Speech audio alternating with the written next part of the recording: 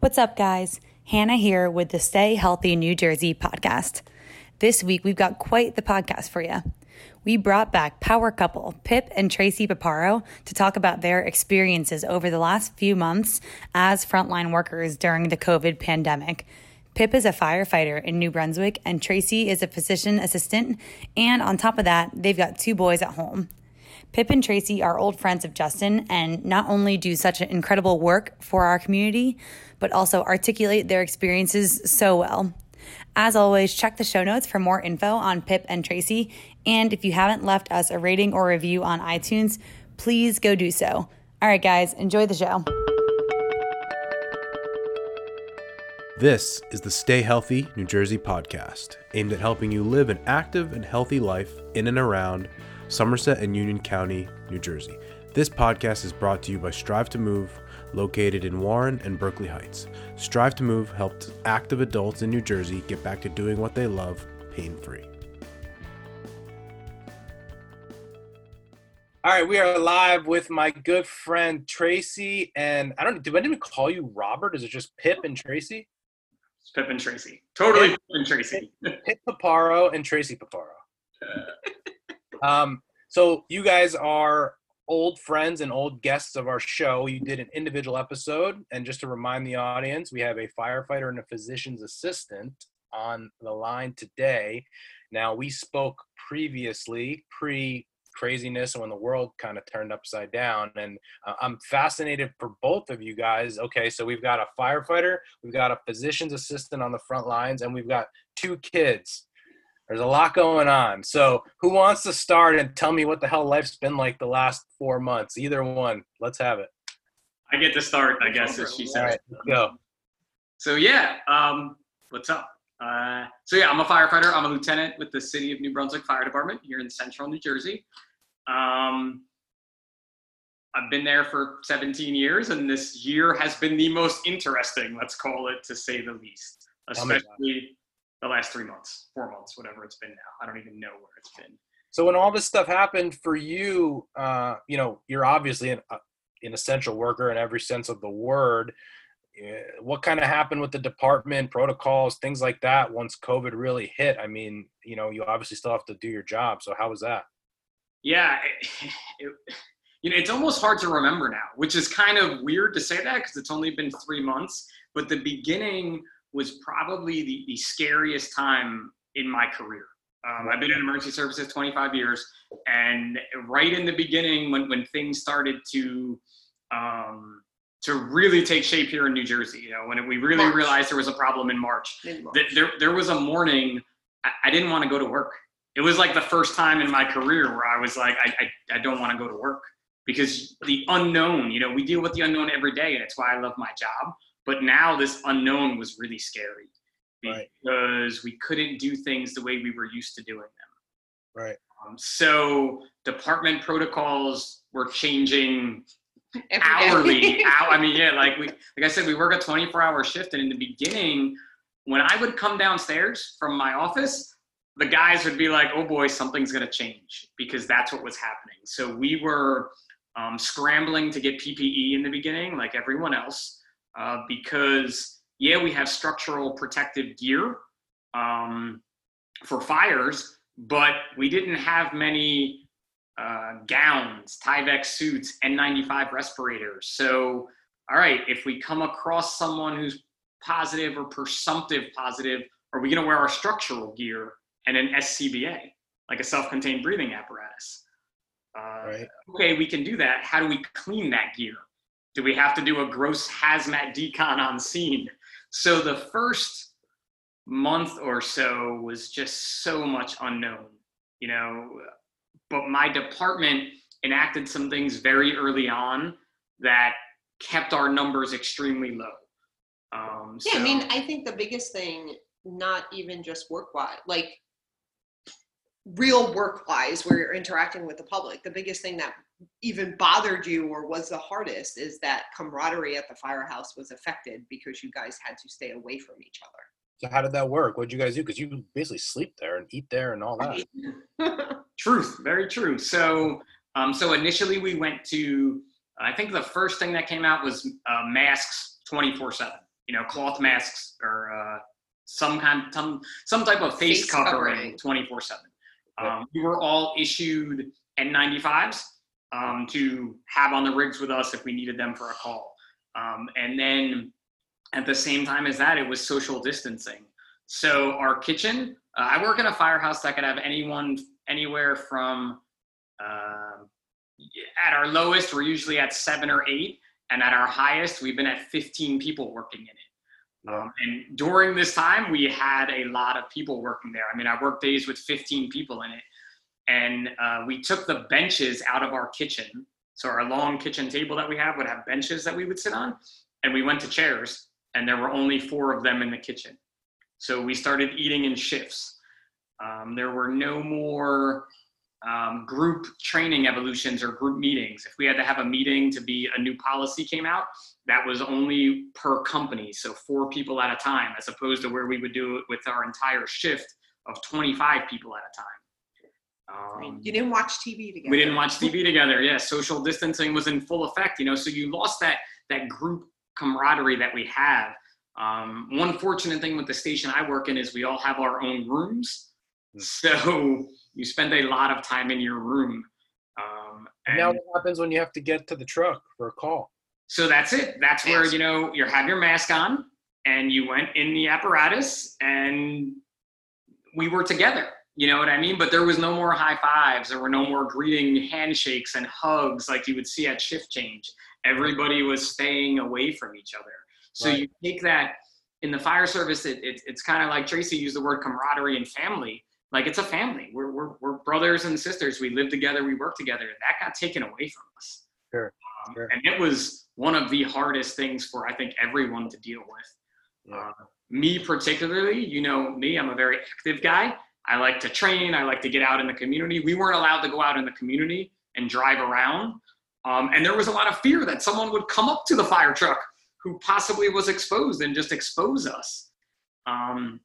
So it got to a point, I called Tracy one day, maybe, I don't know, a month into it or so, sometime in April. And I was like, hon, I've spent the past half an hour spinning in my office chair in my desk because I don't know what to do. I can't go train. We can't, even if we have some gym equipment, it was one person using it at a time.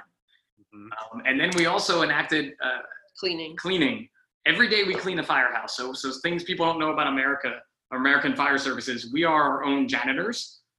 So every day the firehouse gets cleaned. Every firehouse, you do what we call housework. That went up to 4 times a day in my department. So we were cleaning the firehouse, and we still are cleaning the firehouse multiple times a day with deep cleaning. And you'd be wiping down doorknobs 4 times a day. And I'm like, how did this get dirty again? No one's probably touched this doorknob, but it was dirty again. So yeah, I think it got a little bit better for you when the weather got nicer, because then they do have like a little yard that they can go, outside and kind of socially distance, but at least be outside, since we know that is, better than, socializing inside. So it seems like that helped the morale a little bit. What happens like an emergency call? Is it like all COVID protocols out the window? We got to go fight a fire? Well, so for a fire, for sure. You know what I mean? We wanted fires almost. I don't want to say it this way because you never want to see someone's property burn or anything like that. But a fire would have been really easy because we had our SCBA on. And we went into the fire. It was the medical calls. And we even, when New Jersey, in New Jersey in the first month, in northern Jersey more, I'm in central Jersey, but central Jersey too, we had over 180 FEMA ambulances come through in 2 shifts from other states that weren't being affected. So we had ambulances from Texas, Kansas, Ohio, Maryland, come to New Jersey to help with the surge of EMS patients. So I was on calls with ambulance crews from Kansas City, operating in New Jersey. And those were the ones that were the most fearful. So you kept distance from people. Or if we went into a car accident, I would have my mask on and I'd be talking to the person from 6 feet away. Right. If you called and said you smelled gas inside your house, when we got to your house, we would ask everyone to leave the residence. So everyone would go outside and not stand near us. And then instead of maybe 3 or 4 of us going in to investigate, only 1 or 2 of us would go in the house. Yeah. Again, with not touching things, getting back in the rig, washing our hands, going back to the firehouse, spraying with an antibacterial type spray on everything that we used. So those changes were really big. Tracy, tell me about your where are you currently working, or during COVID? What kind of setting are you in? Because I know with a PA you can be in so many different So I'm a hospitalist for a private internal medicine group, and I round at 2 hospitals in Central Jersey. Mm-hmm. In the beginning, like Pip said, it was unnerving, and the protocols literally changed like every hour. We would just get continuous emails like, oh no, now you have to do this. Now you have to do that. Oh, this floor is now going to have all the COVID people. Now we're going to do this when we admit them. I will say it was like 3rd week of March that things started kind of ramping up at the hospital. But now from my perspective, it was a little bit different because I'm with a private group. It was interesting because both hospitals pretty quickly enacted a system where if a patient came into the ER and was positive and needed to be admitted, they were admitted to a specific admit team. Right. So, that patient was taken away from you. Normally we would admit our own patients. That patient was put on a COVID team administered by one of the physician groups that worked for the hospital, and they had a whole care team, an infectious disease doctor, a pulmonary critical care doctor, an internal medicine doc, and they went to specific floors. So even though I knew our patients who were in the hospital, we didn't get to necessarily see them until they were negative, which happened. People were either presumed positive and then were negative and given back to us, or people got better, they wound up testing negative, but they still needed to stay in the hospital. From the beginning, this is what I even kept telling Pip from the beginning. I'm like, what the issue is going to be with the hospital overcrowding and how people aren't understanding the overwhelming, the healthcare system being overwhelmed. It's not the sheer number of people, it's the amount of time that these people need to be taken care of. It's not you get COVID, you need to be admitted to the hospital, and I'm discharging you 4 days later. It's 5 weeks, 6 weeks. I had a friend who's younger than me who was hospitalized for 7 weeks. 4 of those spent in an ICU. Like, that's unheard of. I have a patient in a hospital for 10 days and I have, administration on top of me. Like, why are you not discharging this patient? Yeah. But then even without taking care of necessarily COVID patients, there were all these other issues, because now I have people in the hospital, elderly folks that can't go home by themselves. So normally I would just send them to a subacute rehab for a couple of weeks. Yeah. Well, now they're not taking any, in March, April, even the beginning of May, they weren't taking patients because they were having their own issues. So then what do you do with these people? So it was pretty interesting. The unfortunate and maybe fortunate thing is that our census died. It completely crapped out. I mean, there were a couple of weeks where I only had 2 people in the hospital. So I did a lot of, telephone follow-up with folks. Our office in the beginning of April actually went completely remote. So we did all telehealth up until 2 weeks ago. So, it's definitely been a learning curve. And there was definitely a time, like Pip said, the first couple of weeks were very unnerving and almost scary for us. Yeah. And, I remember one night him actually saying, like, I know how you feel now. Because, of course, being married to a firefighter, they leave for 24 hours. Like, yeah, you're always that baseline concerned and scared. Yeah. But it's something that you live with. When my friends say to me, like, don't you get scared? I'm like, no, like, whatever, he's going to work. Of course I am. You don't always realize it. It's the first time he's ever been worried about me going to work. Right. Very quickly we came up with things. I come home from work, and this still occurs. I come home from work, I wear scrubs to work every day, the same shoes that I've been wearing since March, they stay in the garage. I get naked in my garage, I run up my stairs, I put everything in the wash, I take a shower. And that's been happening since the 3rd week of March, and I don't see it changing anytime soon. Right. Well, I mean, I guess you kind of segued into it already. The two boys at home, both of you guys are going out. Like, I mean, I'll forget it. We'll talk homeschooling later, but just from the boys. So Finn. Oh, go ahead. Sorry, I'm getting yelled at. But I was going to ask, both of you guys are in environments that, you could be exposed and all that. And now you're coming home. Like I've heard of people that are saying, well, I'm not going home, quarantining. Like, what did you guys do? What did you guys think about it? Like, what happened? I think we had a conversation about it pretty early on. Yeah. And again, it's the first time in our relationship that the risk has been higher for me than for him. Right. Like he said, their EMS calls, they kind of changed their structure where they didn't go on every EMS call in New Brunswick anymore. Right. So he had a lot less exposure per se. And I was able to control my exposure a little bit more, let's say, whereas Tracy being inside of the hospital, I mean, there were employees in the beginning testing positive 10 a day. Yeah.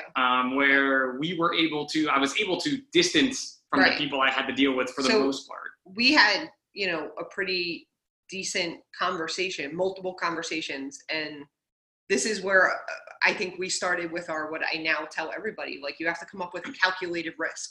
Like, what are you willing to accept and not?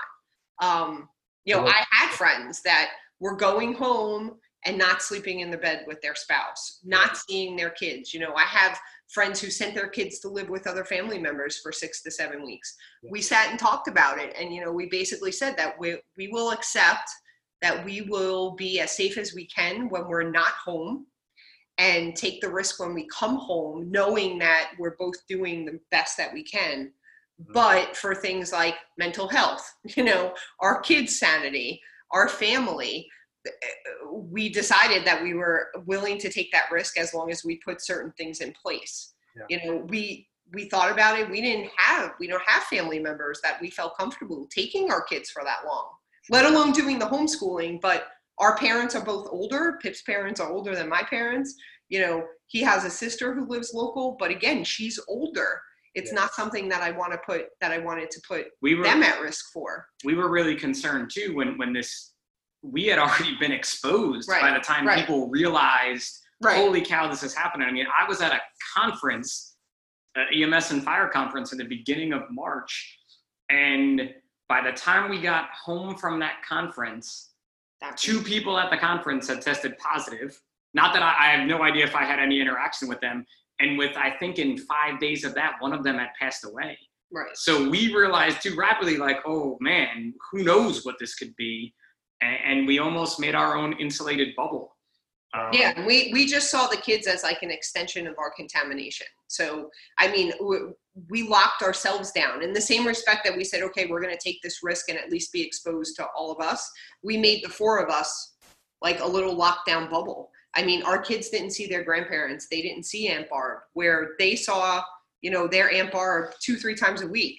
They didn't see anybody. The first time they were able to see Aunt Barb was probably 8 or 9 weeks into this. And that was that distance. A distance with a mask on. There was lots of FaceTiming. Yeah. And so the boys, they are, to me, they're the champs of this. Yeah. Tracy and I realized too, really early on, and this helped. I don't know if it helped so much Tracy. I know it helped me and it helped the guys I work with when we realized in a way that we were sort of the lucky ones because we got to still go to work. We got to still have some outside interaction, even though it was very different interaction. But I'm like, God, at least I get to see you guys every 72 hours. Yeah. Where the boys, they saw each other and they saw us for at least a solid month. Yeah. No, more than that. Yeah. It was like 2 months, 8 weeks, just about 8 weeks. Yeah, until. How old are the boys now? 10 and 7. So, I mean, from their perspective, they know that dad goes to work and his job is what it is. It could be a dangerous job. Did they kind of think about that with mom too now, or they not there really? So we spoke about it. And I think I spoke about it more than Tracy did with them, just because of our schedules. I'm home a lot more with the boys. And we talked about, why mom had to come into the garage and we couldn't hug her until after she took a shower. And kind of explaining that I'm still not sure they got the overall. They don't. I don't think they totally comprehend it. Just how bad it was, maybe. Right. They didn't totally comprehend. They know that there were a lot of sick people.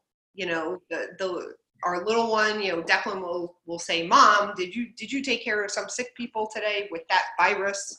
Right. And I say, "Yeah, you know, there's a lot of sick people." I don't think they totally get it. They know that there's something that has changed their life forever. Yeah. Where I think we try to make the disruption not less, because I do want them to realize the gravity of it, but I think we tried to make it as tolerable as possible for both of them. Right. You know, what do you guys think about what happens now?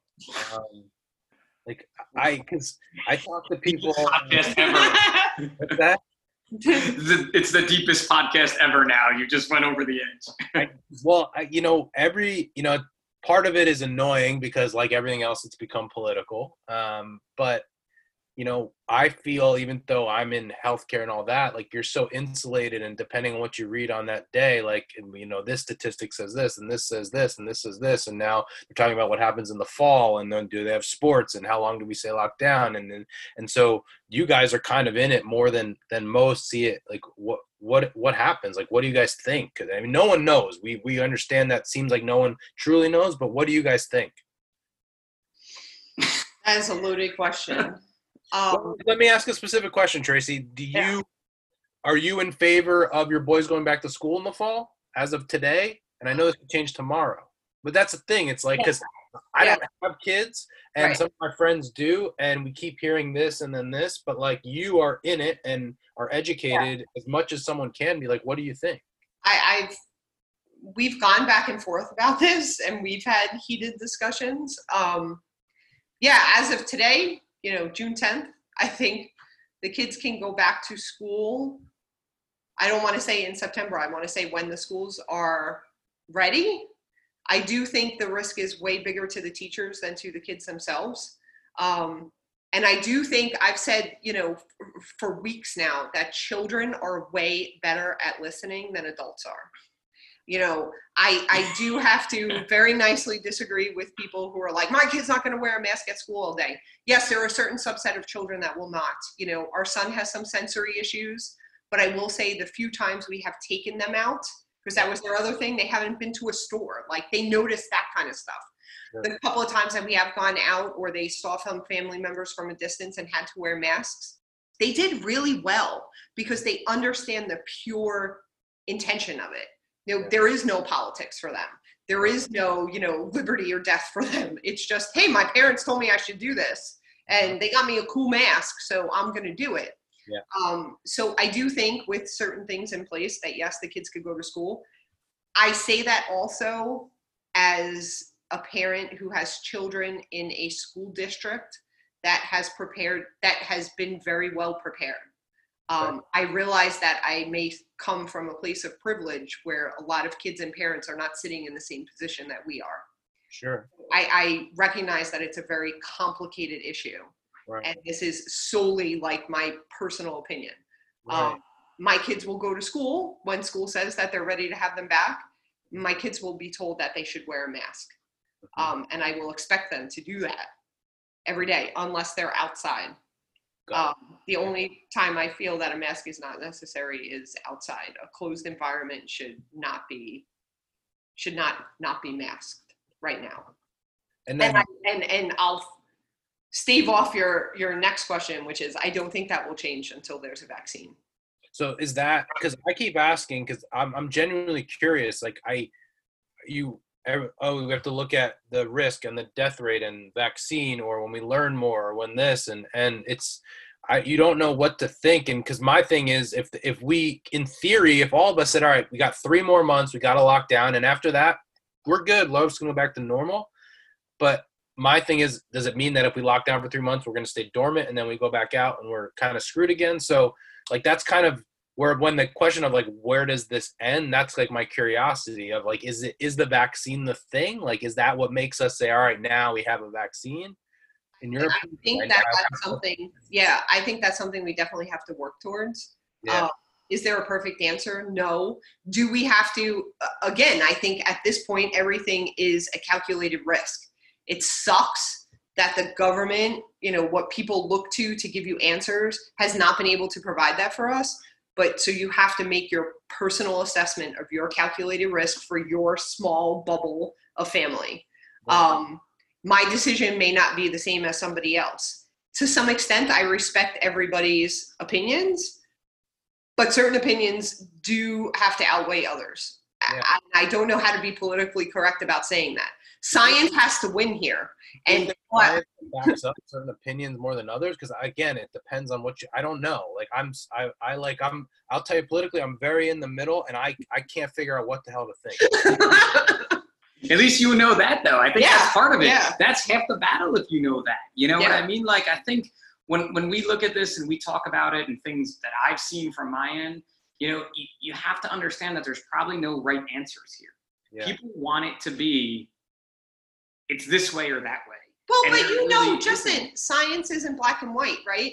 Like, my knee hurts. It could be coming from my hip, right? Pip's knee hurts. Maybe it's coming from his foot. Right. Like it's not black and white. This virus is barely 7 months old. Yeah. Flu has been around for more than 100 years, and we still have to adapt our vaccine every year. Yeah. This has been around for 7 months. So that's why when people get frustrated and say for example, they're still trying to decide whether it's droplet or airborne. Well, goodness gracious, it's only been around for 7 months. They don't know. I will admit, I think science honestly doesn't know, because this is something that normally takes years and years of research. The unfortunate thing is that it's fucking killing people. We can't get a handle on it. It's really smart. This virus is really super smart, and we need to respect it. An infectious disease person said to me last week, we just all need to respect the pandemic. And I thought that was the greatest line I had heard in the past few weeks. And I'm like, that's exactly what it deserves. We have to respect it. Do we look at it and say, is it realistic to say, all right, we might not have a legitimate vaccine that works for a year, 2, 3 years, and we might have to respect it until then and live as we're living now? Is that realistic that could happen? Yeah, I think 18 to 24 months of things not, nothing's going to go back to the way it was before COVID. Right. It's pre 9/11, post 9/11, pre-World War, post-World War. Nothing's going back to pre-COVID. I think people need to, I think that's the biggest hurdle a lot of people need to get over. The question then becomes, how do you make an educated decision on what you're willing to accept, right? I follow college football, so Clemson in South Carolina, they went back and a third of their team tested positive. Right. Now, within a third of that team, half of them had no symptoms, and the other half had a cold, no one was hospitalized. So are we willing to accept that is that good? Is that bad that they got infected? Is it good that, okay, they're healthy and they didn't show anything more than cold and no one was hospitalized? I don't know what to think with that. It's hard to say that one, because you're talking about young, healthy individuals, right? Right. And so in that subset, right? Because I don't cut you off, but Ohio State, for example, they just stopped all workouts because they had a lot of coronavirus cases. But now we're saying young, healthy people, they got it, but the data says young, healthy people. So I don't know. Do we just think about it? Right. But yes, to some extent, is that great that they got it and they're recovering and half of them were asymptomatic? Sure. But who else are they coming in contact with? This is where the problem lies. And the problem also lies that, okay, so these people are healthy, they got a cold, they recovered. Do they still feel 100%? You know what I mean? We get, you have a cold, you can have a cold for weeks and then you're still I still feel sluggish. It takes a while until you get back to normal. What's going to happen a year from now when these people now have fibrotic changes in their lungs and they have this chronic cough that they can't get rid of? Are we saying that that's due to COVID? Nobody knows, because again, it's brand new. So we don't know the answer. So my personal feeling is we need to err on the side of being more cautious than less cautious. Sometimes, even he thinks I'm a little bit crazy, but I'm interested just because, then we circle back to because in my thing, it's all right, if we talk about the schools again, erring on the side of caution would not be sending them back to school. generally speaking, right? It's hard to get that many people together. With precautions. So I use, it's kind of odd, and I don't know, sometimes Tracy doesn't like it when I do this, but like I use my fire department as an example of, there's 100 of us, let's just say, in my fire department. We hover around that number. We had 3 positive cases, but we took all these precautions very early on, and we're very diligent with it and are still diligent with it. And when you talk about like the schools or the sports programs, or even what they're doing with professional sports now, like the bubble, like we have an MMA friend who's in Dubai, Abu Dhabi right now, in a total MMA island. Yeah, MMA Island, right? Is that what it is? Fight Island. Yeah, Fight Island. Yeah. Right? So you look at these things, and if we look at like the schools, like, hey, maybe we have to rethink how the school week looks for our teachers, for our students, and they're talking about this 6-week school day, an A and a B, half the kids but all these different things, half the kids, so instead of having 20 kids in a classroom, you have 10. There's cleanings, they're wearing masks, we have to look at things totally differently. There can just be like no go back. Right. Not today, at least. No, I get it. Tracy, as far as you work with mostly older population? Yeah, I mean, the majority of my patients are elderly. I would say over the age of 66, 67. I mean, at any given time, I can tell you this week, out of the admitted patients I had between 2 hospitals, I would say my youngest was 74 years old. Right. Okay. My oldest, I think, was 96. So what do you think about the, how we've reopened in like the Northeast? It seems like, at this point we're doing better than a lot of the other places. Like, and is it something that we should just kind of stay where we are with what's going on? Or can we start to kind of like bring people back into a restaurant? Or is it like, I don't know. Like, I'm curious. I mean, I think where we are right now is a good spot. I don't think we should go any further. My one irritation at this point is traveling. I think we should all just stay in our pods. Nobody's going to die if they don't go on vacation this year. Again, this is my personal feeling. I think we just need to keep our infection where it is. Like, don't travel outside your little bubble. And again, just like I'm saying, our kids listen to us. I will say, like, the majority of the elderly population, at least that I've come in contact with and talked to other people about, they're scared. I mean, and these are people, I had a man tell me that, he's 97 years old. He's one of my patients that I used to see at home. So I stopped doing home visits in March because I was still going to the hospital. So I keep in telephone contact with him pretty frequently. This man was in a world war, and he's like, I've never been so scared in my life. He's like, I'm not leaving my house. He's like, because I'm not even leaving to go to the grocery store because I don't want to bring something home to my wife or myself. Right. These people are scared. So they're, for the most part, behaving. It's the middle generation of people. It's like the 20s to 50s, 60s that it seems to be very difficult. Those are the patients who are telling me, well, it's no big deal. Like, I just go to the grocery store, or I just went to my friend's house once. And I'm like, but that's all it takes is once. Sure. I keep saying it's like Pip said, with small microcosm of his department, right? They've been behaving and they've only had 3 positive cases. Like, we have to be doing something correct. Neither one of us has gotten sick, So me washing my car down when I get in after the hospital, I wipe it down, I get in, I come home, I get naked, I take a shower. Like, I wear a mask without taking it off all day at work, except when I'm sitting someplace in a secluded lounge 6 feet away from other people to shovel food in my face at lunchtime for maybe 6.5 minutes. We have to be doing something correct because we haven't gotten sick. And I was I'm part of the Rutgers study where I was tested every 2 weeks, had antibodies done, still getting tested. And I've been negative the entire time. So something has to be right with what we're doing. Right.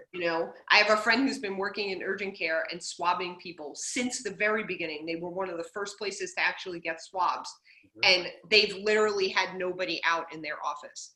They had massive amounts of PPE from the beginning. They were very well prepared and they've done everything correct.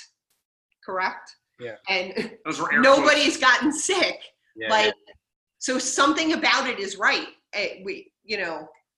Right. It's so hard to say, right? And that's, I think, what we're saying is nobody knows. And something else too, in the beginning, March, April, that we noticed in the fire service was New Brunswick isn't Manhattan, let's say, but it's a small city. It's an urban environment. We had Rutgers, J&J. We would be on the road in the engine, and there would be no one else out.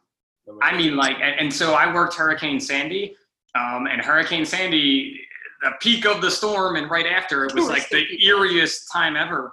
We had people out. They were trying to clean up. They were kind of hindering us, let's put it that way, in what we were trying to do. Yeah. Think about like a month of a small urban environment. We barely would see anyone out on the road. Right. And when you look at pictures of New York at that time, Manhattan, just empty streets, right? So whatever we did was able to prevent more exposure, prevent more cases from happening. Yeah. So now we're looking at it in 3 other states today, and the numbers are going up. And I've yet to see anything about those states of like nobody on the road. You know what I mean? So if people want to learn from what we did in New Jersey and New York, I think that's the key if they want to learn. Sure. Yeah, no, I get it. Have you seen anything either with either of you, because you both might be involved, as people are afraid. They say that the COVID is obviously terrible, but then because of what we've had to do, the lockdown, the isolation, have you seen any like mental health stuff in either of your worlds that has popped up or come with a vengeance recently? I mean, it's patience, yes, definitely. I definitely worry about a lot of the older folks, like I said, which is why, I have my little phone list that I keep and make some phone calls every week. Again, certain people think I'm crazy. But it's more just to be like, hey, are you okay? Are you talking to anybody? Put your mask on and just stand outside your house so you see the outside world for a little bit. Mm-hmm. Healthcare workers, definitely. This is something that a lot of people have never seen. I mean, we see people die, but the people, especially in the beginning, before we had a good handle on what the hell was happening, and not that we understand all of it now, but in the beginning, it was, you were seeing not only your patients die, but then your coworkers were getting sick. And it was like, oh my God, now we're down, 5 nurses and a doc. And we still have, patients coming in, and the toll for that, I think even now, even though it's slowed down, everyone is still in that like adrenaline racked, like we got to get through this. And everyone's very supportive. I think over the next coming months and years, that's when it's going to be like, holy crap, you come down off of that high and it's like, what did I just see? I've even told Pip, like, even though I didn't have quote COVID patients at one point, you got the regularly sick people that are still dying of other things. Sure. These difficult conversations that you have to have with patients and families about, your loved one is dying. Mm-hmm. That was hard enough to do in person for me. And this is something that's like, this is a very personal thing to me, and something that I advocate for very strongly with end of life and goals of care conversations. Having it in person was something I prided myself on. I'm good at it. I can speak to families about this. Doing it over the phone, whole different monster. It's heartbreaking.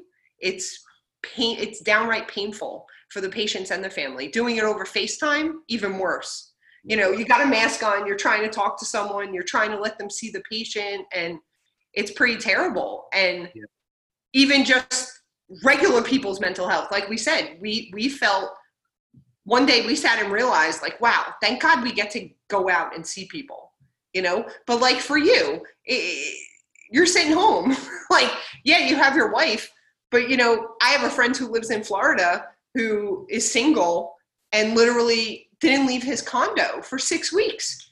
I called him every day because I was worried. I was worried. Like there's no interaction there. Right. Yeah. I mean, I guess, the next question is at this point again, and I value your opinion because you actually have a relatively straight head on your shoulders, plus you're in medical family. Where she didn't marry me. Yeah, that's true. Can't trust everything. Where are you now with like comfort of going out with the kids or going to outdoor restaurants or going to the beach? Like, where are you guys with it? How are you handling it personally?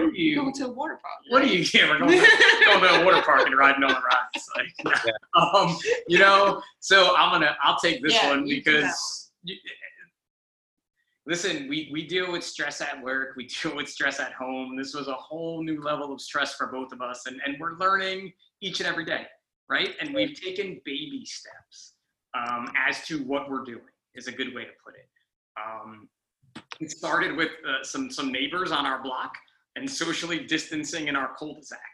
And the kids would not touch each other. They would just ride their bikes around the cul-de-sac. And we would sit like 10 feet apart with some music playing. Yep. And that's now increased to they come into our backyard. They come into our backyard. We're on our deck. We're still socially distancing as best we can. The kids are in the pool. We're not into letting people in our house unless there's no one else. Like, we're not in our house and you come in, or we all have masks on, or you're just going to the bathroom and coming out type thing. Yeah. We have hit a few restaurants already, outdoors. Masks on until we sit down. Eating and leaving. Yeah, is a good way to put it. And seeing the restaurants too, cleaning. I mean, like, you watch a table leave and they're spraying down just like I sprayed down at work, and telling the next people you have to wait 2 or 3 minutes until it dries. I think we feel really comfortable with that. The boys have both gone to a store that was this week. For the first time, and they went to and Lowe's. It was because we were stuck, like, didn't have anybody to walk. Like, we both had to go, and so we were like, okay, you put a mask on and put your hands in your pockets, and you can walk into the store with us. And I mean, Declan was floored. He's like, I haven't been in a store in forever. Lowe's Home Improvement to buy a faucet, and the 7-year-old is like, this is the best day ever. It's like Disneyland in here, right? But again, that's where we are, and we're taking it slow. I'm not going to Great Adventure. I'll tell you that much. Right. What about your? I don't anticipate having anybody in my house for, like, let's say dinner. Probably for a year. What about grandparents? So we have seen them outside. We have not been in their houses. They have not been in our houses. We're, very lucky that we have a large backyard. So we have had the grandparents over. It was our son's 10-year-old's birthday. So we did have the grandparents over for cake. Again, in the backyard. I feel much better when we're outside. We have not physically touched our parents. Correct. No hugs, no kisses. Since Beyond This started, or my sister even. Yeah. Really, anyone. The kids a little bit different. They were the boys. So 2 weeks ago was the first. We actually let them sleep over. It's like prison, like a contact visit. Like I didn't even realize. But this was a lie. And Pip will tell you, like, I will admit, like, I've been a lot. I feel like it's justified, but I know that I have been a lot more cautious than a lot of other people I know. Although I will say I have been just about as cautious as the tribe of friends that I have built. So we did let them sleep at their aunt's house for the first time about 2 weeks ago now. And they went there, they actually took their clothes off and took a shower, and she had clean clothes for them. And because again, their aunt is they're older. Remember too, for the people listening, like, I mean, we may sound a little crazier than most people, but remember, we're still being exposed. Right. We're still coming home and getting changed in the garage because we don't know what we're being exposed to at work, even taking all the precautions that we are. Right. So our fear is that we don't want to infect anyone else. Right. And really early on in this, we have a neighbor from up the block who is now, like, I don't know, 7 or 8 months pregnant. Yeah. But at the time she was maybe like 4 or 5 months pregnant, and we were in our cul-de-sac and she was talking to me while the boys were riding their bikes. And I was a decent distance apart. I honestly don't think this was before they announced 6 feet as your thing. Yeah. But she kept taking a step towards me while we were talking.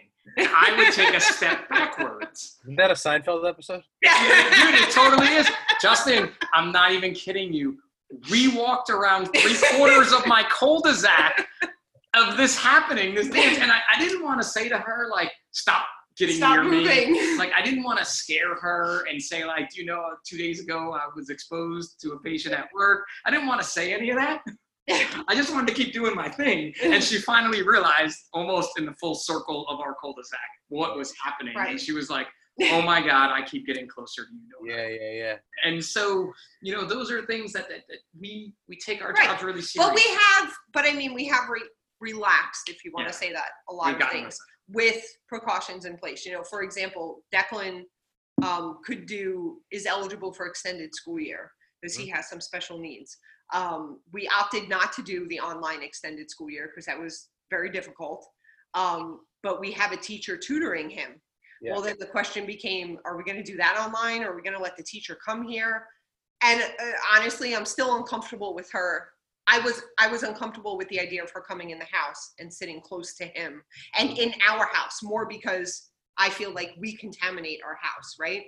So we compromised. They're outside on our deck twice a week for 45 minutes, and it's just her and Declan. You know, nobody else goes out there. I clean the table before they sit down. I clean everything after they leave. She brings her stuff and leaves with her stuff. Right. You know, washes her hands, and I'm comfortable with that. Yep. Because again, it's us being fearful that we may be carriers. Yeah, my guilt is definitely there. It's my Catholic school upbringing, you know, raised by nuns guilt. I don't want to be responsible for anybody else having to suffer. Right. Yeah, it's intense because you don't know. It's intense in a different way. You know what I mean? Like we both, Tracy came from the ER. I obviously in emergency services have these intense jobs, right? We just had a fire the other night. It was just like any other fire. It's intense. This was a whole new level of intensity, and it still is, even though, like Tracy said, we are way more relaxed than we were 3 months ago, but we're still on edge. You know, when we have each other, which was a big thing for us, you know, that's always been a big thing for us. Again, more me being able to have Tracy because of the things that occur in my profession. But I totally understand how spouses of police officers, firefighters, paramedics feel. You know, when we leave, those days it was really rough. And I give them more credit than I ever did before after this. So it's good to be able to relax, but we can't go back to normal. I think that's just what we're waiting on. Right. And now there's going to be a tropical storm hitting today, because why not? You know, it's the other day we had hail. Did you get hail where you were?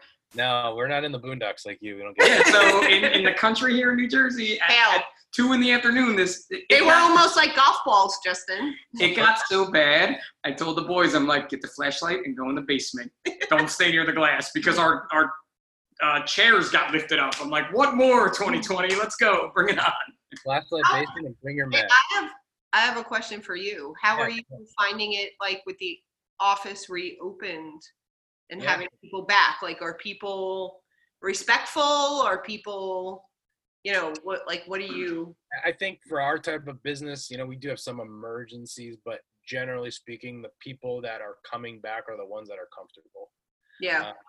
We actually set up an outdoor treatment and there's like 3 people that wanted to do that. We set up a tent outside. But for the most part, I think, you know, the people that are scared probably are just going to not come in. People that are comfortable are taking precautions, and they're coming in with a mask and doing all that type of stuff. And, you know, we mask and glove for each patient, and, you know, sanitize like better than we normally, but we sanitize it regardless. But yeah, I mean, I think you did that well to begin with. Yeah, I mean, you know, our thing that was nice is based on how our model of how we practice. It's one-on-one in a closed environment. Like, there's no open space. Patients, there are not a lot of people hanging out. They come into the room, they go, they leave. And so we generally speaking, they, like 99% of the time, they stay in their car. We go out and get them, we bring them in, we bring them patient, they finish, they leave. So We don't have any office staff there. We keep them home. Like our marketing person works from home. Lauren works from home. Sometimes if we need front desk, we literally do virtual front desk where we place the computer up and have her. It's like Max Headroom stuff, man. Awesome. So we've done that and kind of similar to like you guys, we're just trying to take the precautions that we can. But I mean, at the end of the day, we're working with people this close. So what do you do? No, but I think that's the thing right now that we're seeing in Jersey, is take the precautions. I say you're wearing your hat, and I can tell you probably have not gotten a haircut yet, is my guess looking at it. You shake your head no. That's why I have a hat. That's why Tracy has a hat on. I went back to our town barber shop, and the boys and I all got haircuts separately, and they took all these precautions, and it's okay. You know what I mean? Like they took your temperature taken when you go, and they're wearing a mask and you're wearing a mask, and there's no more plastic hanging out. There's plastic in between. There's no more hanging out. You wait outside, but we can do this. Everybody just has to work towards being together in this. I've used the "We Over Me" hashtag on social media for 555 since I can only remember, and now it just makes it even more. We have to be "We Over Me" to make this. Yeah. I mean, I think the concern is always that it's like a silent monster. So you don't know if you're doing the right thing. And even though you're taking precaution like we are and doing that, like, is that fine? Is that not enough? Like, should we be doing more? Should we just shut it all down? Like, should we go back? And so you kind of, you just don't know what to do. And in different worlds, me and Dell, same thing. She works, she's an OT, she does in-home care. So now she's going back to patients' houses and she's working, she's going into their home. She's got, a mat and she's doing the whole thing, scrubs. But at the same time, like we're both, exposed, just like you guys, kind of similar but different. Her mom works in a hospital, so she's been, there. So all of us have been kind of around it, very much so. So it's, you just don't really know what to do, and at some point, it's just like you kind of get lost in all of it a little bit. So right. No, but I agree. I mean, again, I think it's all about, like I said, respecting what is going on. So doing something and respecting it and taking the precautions that you can based on the information that we have, I think is the best thing you can do. Not doing anything just because you're not sure what is correct, I have to vehemently disagree with. Those who want to be over cautious, I still have patients who are like, I'm not coming out of the house. Our office opened 2 weeks ago, and there are still some patients that are like, nope, not going to come. I respect that. That's your personal feeling, and that's okay. If that's what you need to do to keep yourself feeling safe, absolutely, please do that. But just, I don't know, willy-nilly, like saying, I'm not going to do anything. It's that we before me. Like, can we just think about other people as well as yourself? I mean, I think the concern that, that I've observed with people that are very, very cautious and respect, like, I'm not telling anyone to go and do anything they don't want to do, but then you start to think about, like, is the stress and anxiety that you're causing yourself, is what's worse. Like, like people that are like, again, it's silent. So you're like looking out, like you've got this thing out there and you're stuck in your house. And then, I don't even want to get into the whole like obesity and not vitamin D discussion, because that's a whole other ball of wax. But like, what's worse? At what point? Because, I think that, my observation of this generally, which it has been the people that generally are more anxious in general, this is just set them over the edge. And it's like, man, like it's hard to watch for some people. But again, to your point, like I respect it. I respect that they want to be home, but then it's like, again, what's worse? No, I agree. No, and when even like the obesity, vitamin D, everything, I mean, you and I, we all met in a gym environment, right? And now gyms have been closed. Things are starting to open up a little bit here, but you still needed to take care of yourself during this whole time and do something at home, whatever it may be. And I'm sorry that you can't do a cable crossover in your living room like you may do on your chest day at the gym, but you can definitely grab 2 bags of flour and do crossovers that way if you had to. And I've seen so many great people doing that, and seen so many other people like, I'm not doing anything if I can't go to the gym. Yeah, I mean, and to your point, my friend James, who owns the gym that we attend, he said, which I didn't think about. He said, one of my biggest fears is that people are going to get out of the habit. And after he said that, I looked for it, and one of them, two people that I referred to his gym that are no longer doing it, and they're probably not coming back because they were doing well and they lost momentum, and now it's like, shit, man, it's like now they're kind of out of it. It's just like they lost it, and that's. When I get discouraged thinking about, like what we're talking about now, I tell Pip, like, I have to look at the bright side of like what the pandemic has taught us. Yeah. The bright side being, lots of people in the medical community now realize that telehealth can be valuable. They didn't even Medicare, CMS, like they realized the value of telehealth. And people have been talking about this for years as kind of an undercurrent. So that's number one. Number two, slowing down and having some more time with the kids and being able to see how they learn. Pip and I realized kind of early on, especially with our son who's dyslexic, like watching him interact with his teachers and seeing how he goes about learning. It was eye-opening for us. Invaluable. We would have never seen that if he was going to school every day. Yeah. Because you can't communicate those types of things. Yeah. The fact that, listen, obviously he's totally into working out. I work out because, I have to. When COVID started, partly for my own mental health, it was, shit, man, I'm going to work out because I can prove that I'm not sick, that I'm not short of breath, that I'm not coughing, that my lungs are working. We've hit a workout almost every day that we're home together. We make it a point to work out. Some days we're angry and we're not talking to each other, but we still work out together. Yeah. And it helps us get past some things. Yeah. The conversations that families are having, the conversations that strangers are having, the tribe that people are building, you really, through it, I said from the beginning, like you're going to get to know who your people are. Right. Certain people that we may have thought were important or certain things that we thought were important to us are just not going to mean the same anymore. And I have to look on that bright side. I would have never been like, super podcast dude like this one. Like, let's sit down and talk about all this stuff. But I value this now. Like, I was happy when Hannah asked us to do this. Yep. Yeah. I mean, I think, you don't want to look past like the people that have really been affected by this because it's obviously horrible, but I think it's kind of just part of the deal that if you don't try to get the positive out of it, it's going to be pretty miserable because it's not going away. Right. It's not going anywhere.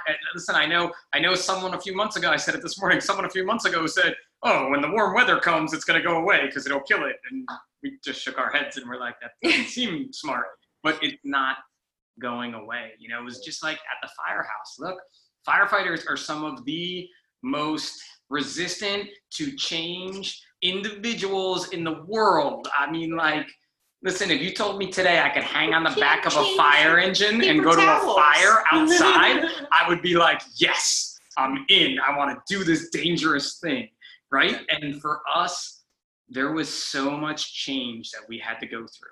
Mm-hmm. And it wasn't easy, and it's still not easy, but we have to do it because it's not going away, plain and simple. And new things are still coming out, but we're learning. And I think that's a big key too. Like Tracy said with Declan, I mean, homeschooling was something else. That's an easy way to put it. And we, again, are very fortunate. Our school district did an amazing job with everything. And we've heard some horror stories. We are not a horror story, right. But being able to watch the educators work with Declan and his dyslexia. I looked at Tracy one day and I'm like, we've been doing this reading thing at night wrong the entire time. I'm like, we're the worst parents ever. Our kid is never going to get over this because we don't do it this way. And we learned, you had to learn. It's a good lesson for me, who's not a parent yet, of like, kind of not separating church and state, essentially, like got to kind of understand that, hey, are they doing this in school? Are we doing it at home? And kind of don't even think about it, right? But until you I mean, we told the teachers the same thing. Like, we had meetings with his teachers last year and the beginning of this year, but it's a lot of paperwork. You can't communicate what happens in that classroom unless you see it. Right. And like the fact that we saw it and saw how Declan responded to things. I mean, even Finn, like I don't want to take it away from Finn either. Like he had, seeing him interact with his class and his teachers was amazing too. But it's totally different when you have a kid that you just, prior to this, I could not fathom like what he was going through. Right. And now it's like, oh my God, like I kind of get it. And I kind of see what works for him because at 7, he can't tell me, but he can show me. Right. Yeah. Cool. So I'd be remiss, Pip, for you to at least give us the 5-5. Tell us about 5-5-5 again, just so we can promote it a little bit for you. Sweet, man. If you were on video, I'll have the new logo. Yeah. Cool. Yeah, no, 555 Fitness is a first responder-based, not-for-profit. We are all about getting first responders healthier, getting them into fitness. We give out fitness equipment grants. This year, we're giving out 3. One has already been awarded to a department in Indiana. When is this going to air, Justin? Hopefully within the next 2 weeks. Okay, well, maybe you'll get it, maybe you're not. But July 22nd, we're announcing our second grant. So we'll see. It's open to any fire, police, or EMS department in the United States. This year was a big year for us. We've been around 7 years now. We've given away over $70,000 worth of fitness equipment. But this year, we added some training to our grants too. And through one of our partners, O2X Human Performance, we're able to give the department a few seats in one of their programs. So it's been pretty amazing. Each grant is over $12,000 this year. It's our largest award. Thanks to some awesome fitness partners, Brute Force Training, Assault Fitness, O2X, Crossover Symmetry. I'm pretty sure you use a Crossover Symmetry system, right? I know about it, Yep. Crossover Symmetry has been a huge one. FitAid, Hypervolt, they get some of the Hypervolt guns in with that. So you can learn more about us, 555fitness.org. We have a free downloadable app which provides workouts each day. We are on Instagram and Facebook as 555 Fitness. And we, due to COVID, one of the ways that we did a lot of outreach was going to shows and departments and things. And obviously that couldn't happen anymore. So we do 555 Fitness Live. It's been every Friday at 3 p.m. Eastern Standard Time, where a bunch of us from around the country jump on and we do a workout together and talk about kind of like this, just talk about anything we want to.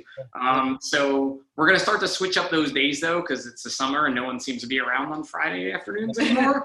But it's just a cool experience to do something like this. You know, we got to get Justin on to do a workout with us. They're quick, like 10, 15-minute workouts.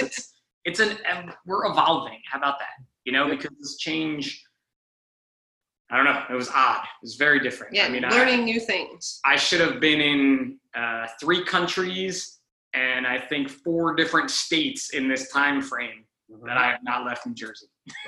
Right. Well, I appreciate both of you guys, and I appreciate you guys coming on. I appreciate you sharing your stories and updates, and we will definitely do this again very soon. Yeah, hopefully we'll have some more cool stuff to talk about. Better things like college football or something. All right, guys, have a good one. Thank you. Thank you for tuning in to the Stay Healthy New Jersey podcast, brought to you by Strive to Move. If your pain or injury is preventing you from living the healthy and active lifestyle you love and deserve, and want to get back to doing what you love pain-free, we offer both a free ebook and free over-the-phone consultation to help you figure out the root cause of your pain and the best next steps to help resolve it. Find our ebooks online at strivetomove.com/ourservices. There you'll find an ebook for topics on such things as back pain, knee pain, sports injuries, and CrossFit injuries. These ebooks will provide you with free expert advice, tips, and exercises to help solve your pain from the comfort of your own home. Just visit strivetomove.com/ourservices to download your ebook and have it delivered directly to your inbox. We also offer free, no-obligation phone consults with a doctor on staff to New Jersey residents. Just call us at 908-547-0729 or visit us at strivetomove.com and click the Talk to the Doctor First button on the homepage to schedule a call with us. Thanks again for joining us, and we will see you next time on the Stay Healthy New Jersey podcast.